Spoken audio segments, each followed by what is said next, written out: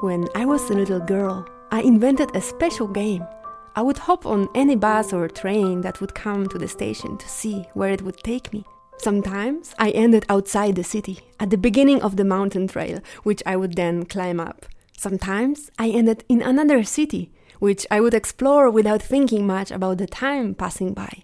It was a great game, which was a little bit like gambling. I would never know where I would end up. And even when I knew where a certain bus line was going, I would deliberately not look at its number, not to know. I preferred the surprise and the adrenaline kick. I only took local trains and city buses though, so I made sure I wouldn't end up on the other side of the country. They were mainly day trips and a great way to discover the surroundings of my city and the region. Sometimes people in the buses would ask me where I was going all by myself and where my parents were. I was pretending that I was just going home and that my parents were waiting for me to pick me up from the station, not to have them ask me more questions. Maybe the world was a safer place back then. Maybe in smaller cities people were more caring and there were better communities.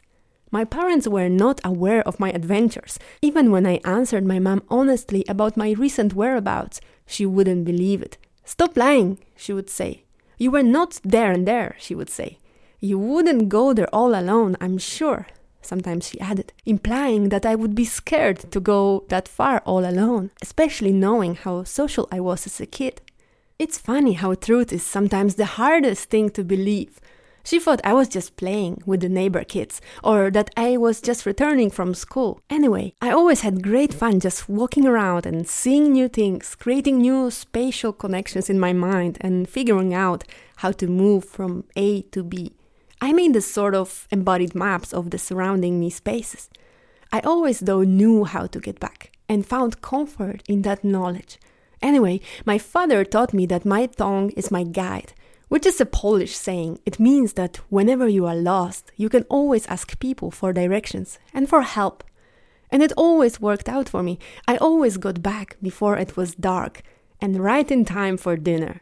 When I was a student at the university, I was sometimes playing that game again. When I lived in the Netherlands, I had a train subscription that covered the entire country. So, without booking, I could just go whenever I wanted. I was free. It was a great way to travel and always a fun surprise. I think I visited every city and every corner of the Netherlands by train. And this is how I was traveling without a cause, just for the sake of it.